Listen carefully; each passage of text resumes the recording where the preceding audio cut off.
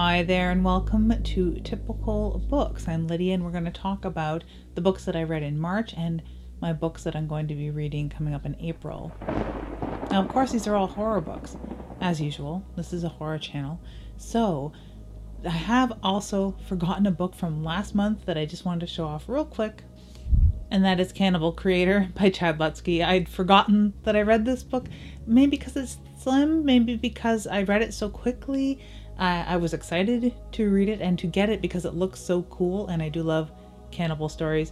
So yeah, I read Cannibal Creator and I enjoyed it quite a lot. It's a very fun read. It's not very graphic. So judging from the cover, you may think that this is a roughie and this is an extreme or splatter story, especially because cannibalism sort of fits in there more often than not. And I wouldn't say it's a lighthearted, it's not a comedy or anything like that, but it is, just a straight up little horror novel, very reminiscent of like 80s horror where it's sort of light, kind of pulpish, and I think that's the feeling that he was going for, and I think that it's been achieved. It's a really fun little cannibal book that isn't too extreme.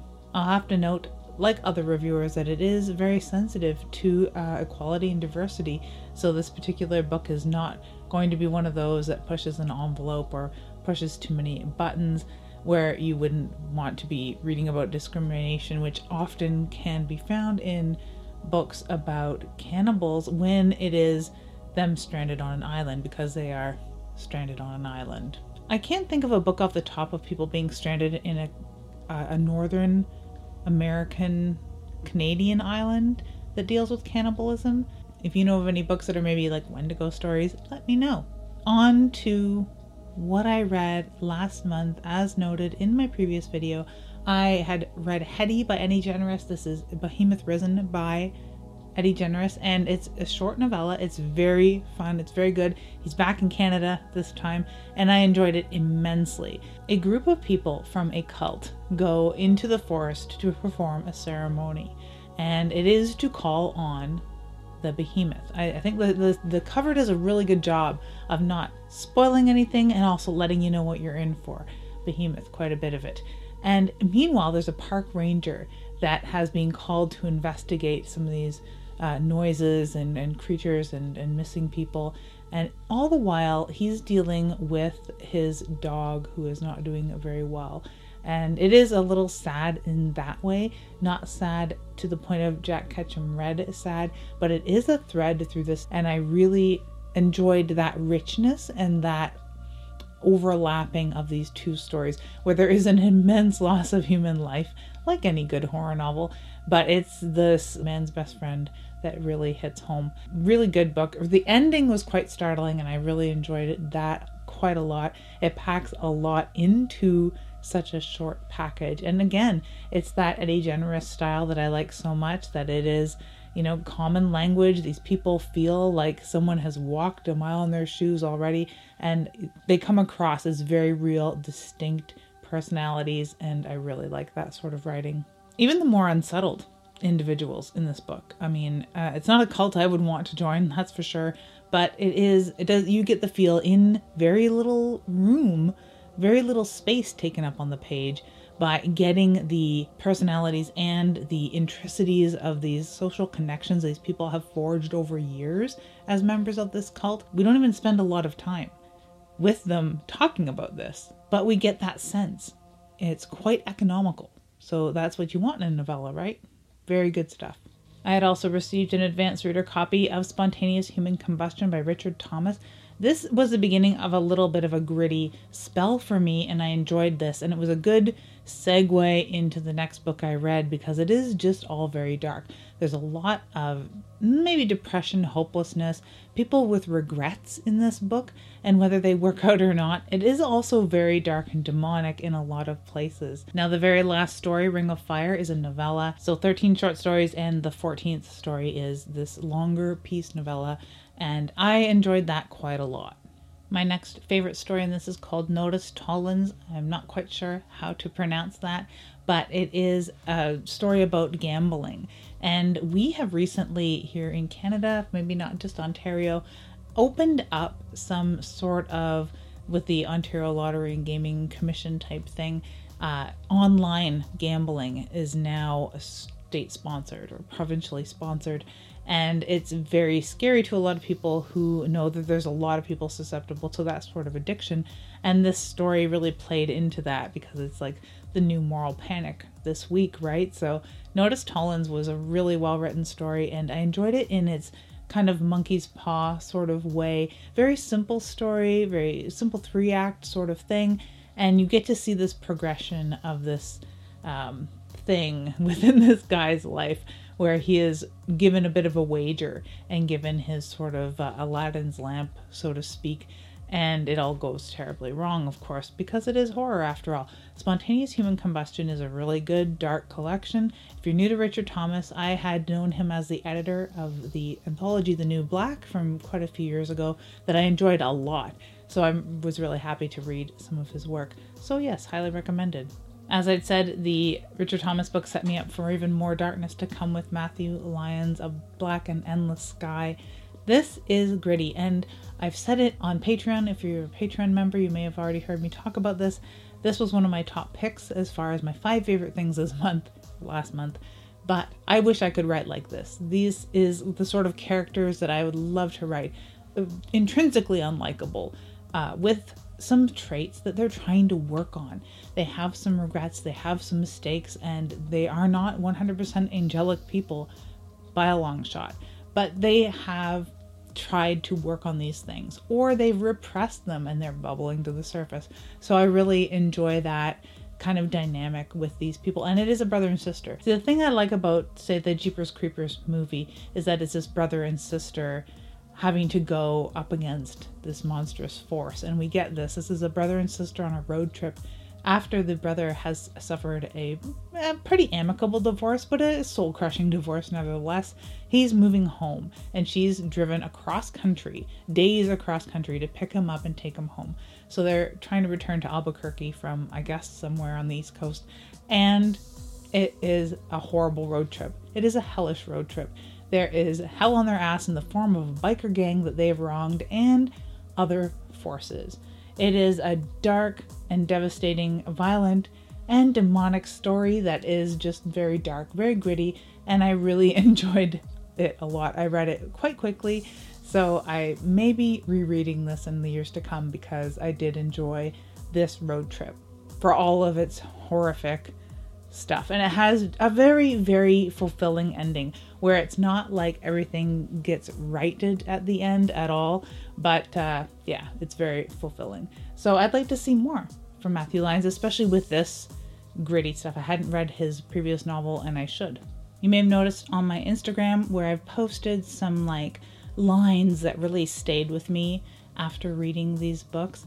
And it's something that I'm going to continue to do because it's something that I've wanted to do for quite some time. I've just been lazy, and I had first thought I would take a photo of the line, and I've done that before, but that's a lot like work. It's so much easier to, wait after I've read a book, kind of digest it, and then go back to find these lines that really summed up the feeling of the book for me. And there are quite a few lines like that, and the one that I chose is a moment when someone kind of sees the big picture. And there's a lot of moments in that when people are alone and they get to really think about what's going on, and they're sort of wool gathering a little bit. And it's when the story gets the darkest, I think, or when these characters are alone and you're alone with them and you get to see their innermost thoughts. Very dark. There's also a book on my Kindle, Darcy Coates' Hunted. I don't know much about this, but it seems like a break from haunted houses, which is a lot of what Darcy Coates is known for, and a lot of what I love about her writing. I love a good haunted house, and she writes them very picturesque, gorgeous, gothic mansions, or with some modern, weird little conveniences built into these vast places that she usually writes in. Talk about a vast place, Lost in the Forest. Hunted is this new to me Darcy Coates. I'm not even sure how old it is, but it caught my eye and I scooped it up immediately. Yeah, Hunted is also on my list. One of my bridge books, incidentally, will be The Sorrows of Young Werther by Goethe. I have not finished reading it. Not that it was too dark or anything, or like sad or depressing like it's reported to be, but I got excited about other books instead, so I'll return to that. But speaking of bridge books, Sundial by Katrina Ward is my bridge book. It was the patron pick for last month as well. And again, it is very dark. This is a very different tone though, and we're spending a lot of time with less characters. Right now we're spending a lot of time with the daughter Callie and her mother Rob, and I'm really enjoying this story of Rob's childhood home in an estate or compound, more like it, in the desert, called Sundial. That's the name of the house, like High Hopes in Amityville. Sundial is the name of this house, and it does have a human sundial. My hometown has one as well, down at the waterfront, where you can stand in a spot and then look at the bricks down there, and it will tell you what time it is. It's pretty cool. I like it a lot. You'll notice maybe my little tiny springtime bookmark. It is a little tiny silicone sprout that sits, and it grips in really well to the book. So it's one of my favorite springtime bookmarks. So do you have seasonal bookmarks? I don't know if it's just me that has seasonal bookmarks. I'm sure we all have some Halloweeny ones, but we might use them all year round. I've got a little sprout. So yeah, Sundial.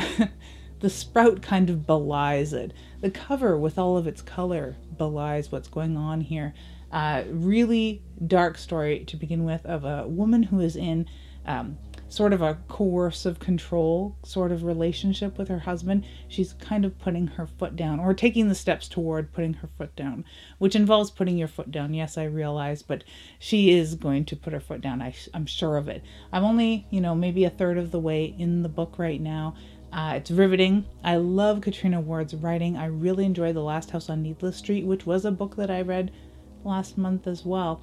So yeah, really like this writing style. I really like this very punchy and very economical, a lot of short sentences, not a lot of fluff, but also in the way that Kathy Koja or maybe Chuck Palahniuk writes, this sort of observational sentence fragments sort of style. I'm not even really sure what you call that, but it is this punchy, economical, dry, very raw writing style that takes this domestic situation to a new level. Oh, and did I mention that her daughter is fixated with bones and dead things? She's a little baby Dahmer, right? So I am enjoying that angle very much as well. So on to April and what I'm going to be reading in April. The March-April issue of Rue Morgue magazine is in. I haven't even read it yet. I skipped through to read like the Ninth Circle or the Library of the Damned, that section. So I did skip in to read about the books that are mentioned in this magazine, like I always do every single month. But yeah, I've yet to read this. I may take it with me. I'm going on a little vacation, so maybe I'll read it over vacation. Speaking of which, because I'm not going to have so much time to read this month, I've only picked 3 books, and I'll have a patron pick coming up soon. There was quite a few books that caught my eye in the big list of books that are coming out this month, not only from Horror Writers Association authors, there's quite a few of those, but at typicalbooks.com/new horror, I'll have a link in the description. I've listed all the books that caught my eye, and from there I'll choose a few, and as of today there will be a poll up on Patreon for bookworms to vote on what book they think I ought to read this month. So in addition to that, there's these 3 books. The Cellar by Richard Lehman. I've seen that Juan is reading this too. I'm slowly going to go through my Richard Lehman collection and be adding to it. On every book buying shopping trip, I'm going to be adding the few titles that I'm missing from my Richard Lehman collection to finally flesh it out. But The Cellar, I'm going to start there. It's a logical place to start. And I've read it before, but I haven't read it in a long time. So I'm looking forward to getting into this, and I'm also looking forward to hear what Juan has to say about it. So yeah, check out Plagued by Visions. Yeah, Richard Lehman. Someone had come under fire not too long ago on Twitter for enjoying some Richard Lehman. So I really hope that we can all be cool and read some old throwback, slasherific, and really inappropriate 80s horror. And being from 1980 exactly, that is like the beginning of it all, right? If you're going to say 80s horror, it's a 1980 novel, so it's probably going to be horrible. Even older than that, 1966, The Psycho. This is a book now by Phillips Moore. This was a book that I had owned at one point, and I read it. It's a slim little weird pulp book from the 60s, and it is a psychological story, and I remember most of it takes place in a psychiatrist's office speaking to this psycho, a self-professed psycho, who has also envisioned this subcaste system of humans and who he will and will not deal with. and dealing with people in terms of the superhuman and the subhuman, and where he categorizes people. So it was like a very hate-filled book, and I remember not liking it. And now I can't remember though, did I not like it because it wasn't written well? Did I not like it because it was not a conceivable reality for me? Did it overstep as far as psychoanalysis? I'm uncertain.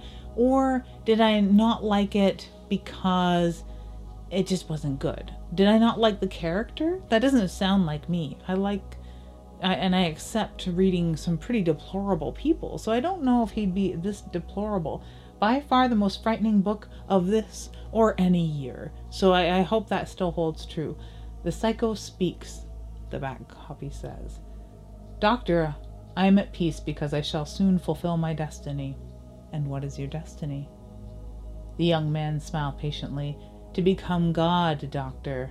On the day after tomorrow I shall become God, with the power and the right to take human life. To kill? The young man closed his eyes. On the day after tomorrow, Doctor.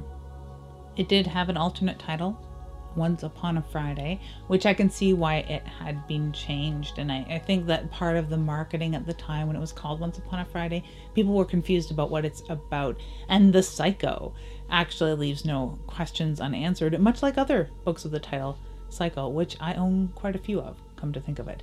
But yeah, The Psycho. Looking forward to revisiting this weird little book and seeing if it is the most frightening book of this or any other year. And now for a book that I've been waiting to get to. This may be something that I read when I return from vacation, so I can actually delve into it with my full brain, because this is a book that was recommended to me by my husband. When he read it, he said not only does it remind him a lot of my writing style and styles of authors that we both really enjoy, it is Unpleasantness by Nathaniel A. Giles. Now, I love this cover. I'll put a shot up so you can see it in its glory. Very simplistic. I love when people pay very close attention to typography and how it interacts with the images. So this is very well designed. Ghost Stories for the Depressed. This sounds like something I'll enjoy immensely, and not something I'll want to read while going into like a holiday mindset, a little bit of time away from work. This is something that I'll definitely want to read on a weekday after work, during work, on my lunch. Unpleasantness, Ghost Stories for the Depressed. Challenges the notion of the ghost story itself. Two deceased workers haunt an office until turnover and management decisions erase all memory of them. A woman is driven into a life she never wanted by a vision of her future self. A man sees a ghost, but just for a second, and it ruptures his already distorted worldview. A convict acquires second sight and uses it for profane purposes. A desperate young man is compelled to steal by ghosts that are altogether absent. In his brilliant debut collection, Nathaniel A. Giles retrofits a ghost story for the 21st century, and in doing so pushes the boundaries of the genre and questions whether this century isn't already bad enough without ghosts. So, yes, it is pretty damn bad. I think ghosts would improve our situation to a certain extent. So, yeah, looking forward to this. Mr. Giles was also a teacher, so I'm looking forward to that sort of writing that no doubt you've noticed quite a few horror authors are also teachers or were teachers or have an MFA in English literature or something like that. And that just usually lends itself to someone who can construct sentences in the most florid way, and I look forward to that. Being an uneducated bumpkin myself, I have a special appreciation for those who have invested so many years in learning our wonderful and varied language and using it to write horror, ghost stories, and deplorable things. A tiny aside, it is not necessarily teaching related because I'm not teaching news design for journalism anymore, but the newest edition of the newspaper hit the shelves after 2 years. After 2 years, like that's one of those markers. I'm sure we have them all. Like we haven't gone out to eat without a mask on in 2 years, or we haven't seen our families for 2 years, or haven't taken our dog to the dog park, or whatever it is that you haven't done because of the pandemic. And that could be a really long list. But one thing that a lot of people in journalism and print media haven't done is published a paper issue of something in quite some time. So yeah, I was really glad to see that on the shelves. I had helped do the graphic design for that, so I'm doubly proud for my own reasons in that, because seeing something tangible come out of your computer these days is a rarity. So I really, really like that. So congratulations to that team of journalists and advertising students. There will be one more book coming from the patron pick, of course. I don't know what that will be, but on the 15th, when the polls wrap up, I will be buying that book as well, post haste. So I'm glad that there's some like little bite-sized stuff. I have a feeling though that the Darcy Coates book will be my bridge book, because I don't know how much time I'll have to read on an ebook, or that could be all that I read while traveling. So if there's anything on that list that you've already read, let me know in the comments below. Or if there's anything that you think I ought to be reading next month, definitely let me know. Thank you so much for watching, and have an ooky spooky day.